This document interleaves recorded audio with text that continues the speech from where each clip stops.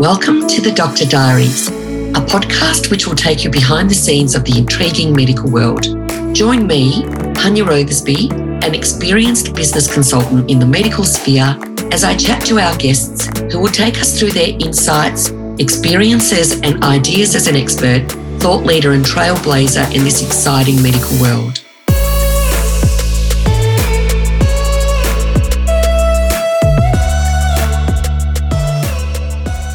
Welcome to the Doctor Diaries podcast. Today it's our pleasure to be here at the Non-Surgical Symposium in the Gold Coast in Australia, speaking to the amazing Dr. Robyn Siperstein.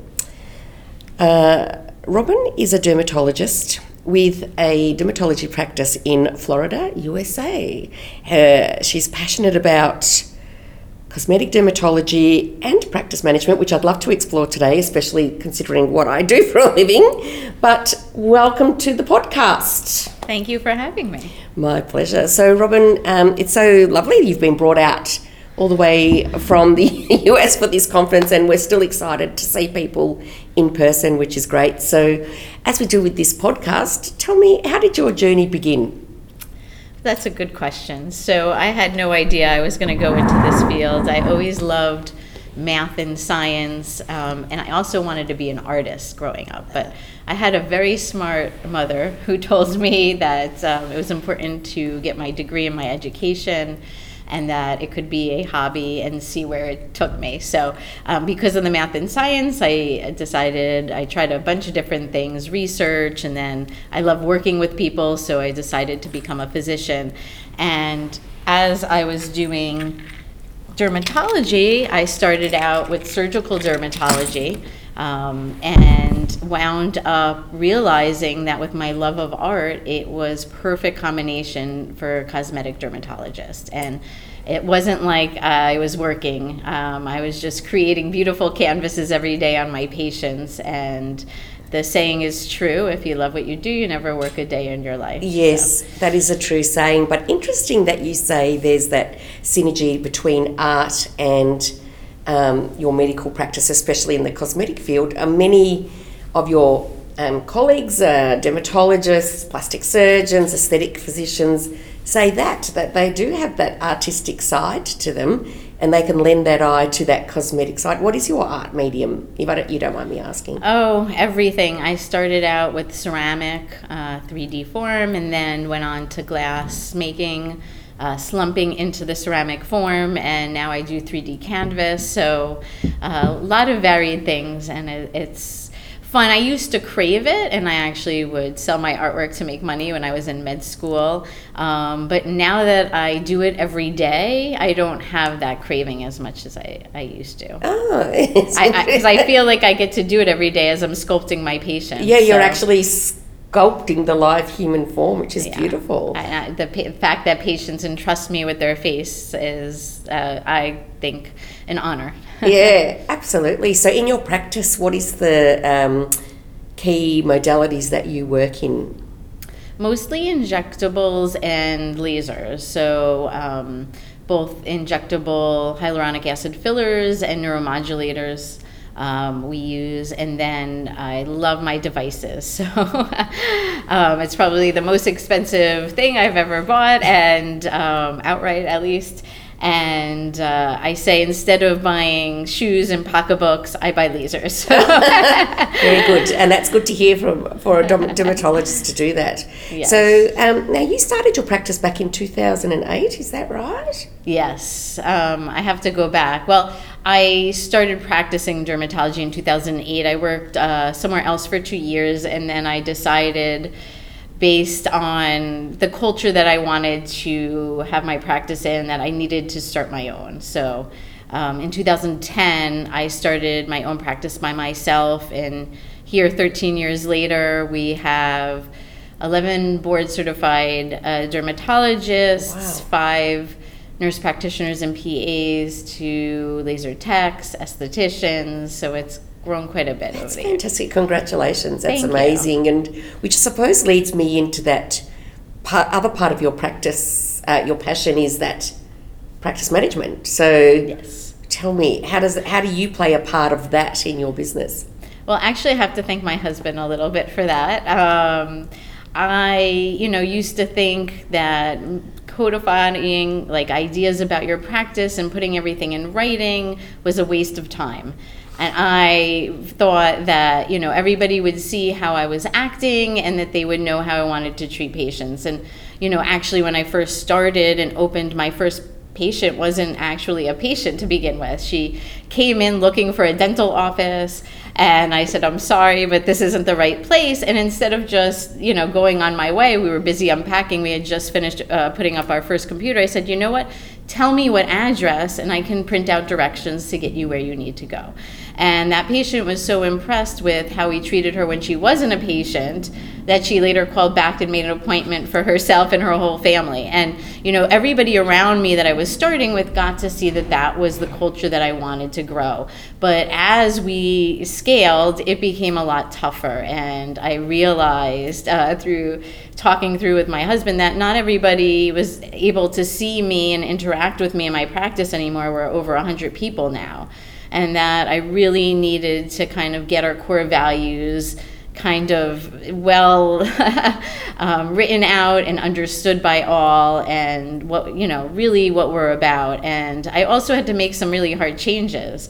One of the first changes was getting rid of what we call the bad apples, which was so hard for me. We had one person in particular I can remember very vividly come to work every day, did her job, but she just was so negative and did not want to go the extra step. In fact, we were doing a team building, and it's called Habitat for Humanity, where we build houses for those who don't have. And we were all excited, and in front of me, the owner, she was like, oh, but it's a Saturday, I really don't. And I'm like, you don't have to go, but like, this is exciting. And if you don't get it and you don't have that genuine passion to help others and to please others and to go the extra mile, like this just might not be the right fit for you. So that was kind of a turning point when I realized how important our core values were and how important it was to make sure that, they're not for everybody, but thankfully over the years we've created a great team. Oh, fantastic. Well, congratulations. And Thank you. That's music to my ears as a business advisor and consultant. Obviously, that's where I start with all clients, in just, establishing that vision, the mission and the core values, which you've got all organised. Well done, Andrew. Who is standing in the room, smiling and beaming, which is great. Interestingly, though, your practice has grown with clinicians as well. So how do you would have, with you as a clinician plus a business owner, there's that fine balance on how do you manage your peers and how do you bring them into what clinically you want to happen in your business? I mean, it's very difficult. I've definitely hired people who were the wrong fit and learned the hard way. But acknowledging that early on and making sure, we had one doctor coming from up north, and he said, look, I'm used to practicing in a mill and seeing all these patients per hour, but I want to change and I want to come down and retire and I want to practice in a practice like yours. And I was checking out one of my patients one day after he joined us, and one of his patients came to check out and said, he was in a wheelchair, and he said, I need to schedule another appointment for a biopsy. And I turned to him and I said, sir, would you just like to have the biopsy right now? And he said, that would make my life so much easier. I have to get transport to come here. And I brought him back in the room and I took care of him, and he was on his way. And then I met the doctor for lunch, and I just said, I just don't think we're the right cultural fit. And he said, I guess you can't teach old dog new tricks, and acknowledged it. But I think once you get, the majority of people on board, it elevates everybody together, and everybody wants to give that high quality of care that's with me. And the people who are now interviewing kind of know our practice for that. And so it helps bring other like-minded people to our practice. It makes it a lot easier when you're starting out with a bunch of people who believe in similar values to you. So I'm very blessed that I wasn't always there. It took a while to get there. It takes a long time and patience and knowing, you can't just keep people just because you need people. Yeah, they have to be the right fit. You know? I couldn't agree more. And, I will come down to that work-life balance, but I'm going to make an assumption that a lot of your time is spent at work. Yes, we get nods all around. So I kind of think it's impossible to have the work-life balance, and I started to do work-life integration. So that's a great way of saying it. For instance, this trip is my vacation with my husband, but it's also working, obviously, conference learning at the same time. I get to, read and stuff, but I've started to bring my family with me when I travel and talk and have a day with them, and they get to kind of meet the people I work with, and that way I don't miss out on a whole weekend of either just work or a whole weekend of just kids. That it kind of, my whole life is integrated, and I think they see, how hard I work for things, and I can kind of be a role model in that sense, and I wouldn't want them to miss that part of me and just kind of separate and have the two, because then they're kind of not seeing all of me, and that's something that's important. I agree, and I think there's a lot of role modelling going on without you even realising, which is beautiful. Now let's have a chat about your dermatology practice. So when it first started, it was quite small, and it was just me and my parents helping me, answering the phone and check out. So tell me, how have you seen the dermatology practice that you created? How has it evolved, and how is it changing, and where do you think it's going? That's a good question. I mean, I was just focused on giving the best patient care, and it organically grew. It wasn't intentional on my part. I wasn't aspiring to do it, so I don't have much aspirations. I just day to day kind of keep my head down and try to treat the patients the best we can. Over the years, I have brought on 2 partners because it has gotten much larger, so it's a little more difficult for me to do by myself. But we have 2 practice locations at this point, and we think we're going to kind of continue to fill. Thankfully, we have almost 1,000 new patients every month. So at a certain point, fantastic. Yeah, we're gonna have to, and we have about 1 or 2 people join us a year. We're always interviewing because we don't want to ever be forced to hire somebody because we need somebody. We want to be able to pick the best people, and usually the best people are willing to wait, although we always thankfully have openings. We kind of just wait till we find the right person. And the same thing is with front desk staff, medical assistants. When you just hire bodies for that sake, it's never a good thing. So we're constantly interviewing. We constantly kind of have people in, getting ready to kind of come on board when it's perfect time and we have the patient need and demand. When it will stop is a good question. We are getting close to maximizing out. We have 15,000 square feet total between the 2 offices. And so we're going to have to make the decision in the next year or 2 whether we're going to expand beyond that. But I guess only time will tell if we find another partner who has a little more energy than we do, or as I say, bandwidth, can only go so far without burning out. So. Oh, well, it's a good thing, because you're talking with a big smile on your face, which means it's all going well. Well, Robyn, now we've got to the part of the podcast where I'm going to ask you a series of rapid-fire questions. And it's really... Well, the first one is, what business decision did you make that if you had your time again, you would handle differently? Tough question.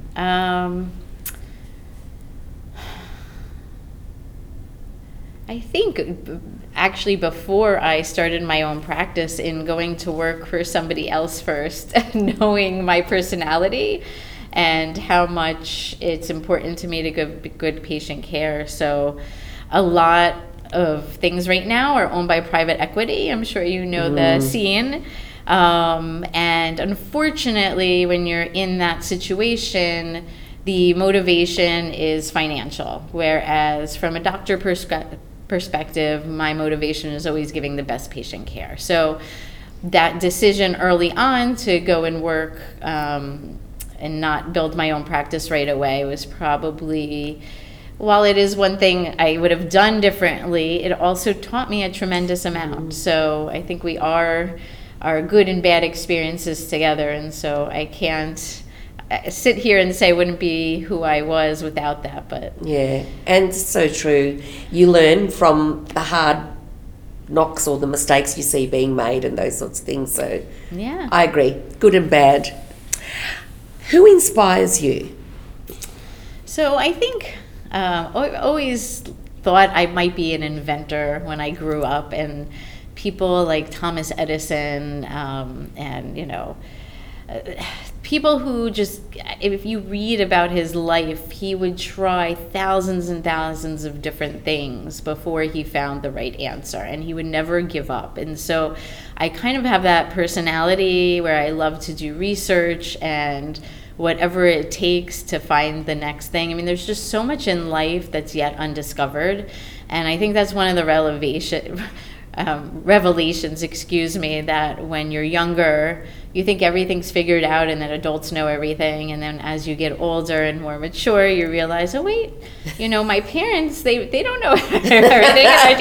And then you go further and you're like, what, my teachers, and actually the textbooks and even the best research scientists, there's so much we don't know, and that excites me. And so the second part of my career, I see myself kind of focusing, because sometimes it's frustrating not being able to give patients what they need, and we only have technology that goes so far. So kind of the second part of my career, I see myself going into more research and creating some new answers for the patients that we don't quite have yet. Very exciting. And listening to the size of your practice and potentially with the growth, there's an opportunity to do that sort of research in a private setting, especially with the amount of patients you would have on your database previously and coming. That would be very exciting. I'm going to look forward to seeing what comes out of that. Words of wisdom to your younger self? I think to be more patient. We always, graduate and want everything right away and think things are just taking too much time. But in looking back, I think things come to you at the right time. And, if they're not coming, then it's not the right time for you. And there's a reason, and you need to learn more, and you need to be at a different part of your life to get there. So I think that is a constant lesson that I'm trying to teach myself is patience, because that's not an easy one for me. No, and it's very good advice. I know, all of us at that younger phase, we just want to get there straight away. But yeah, that patience is...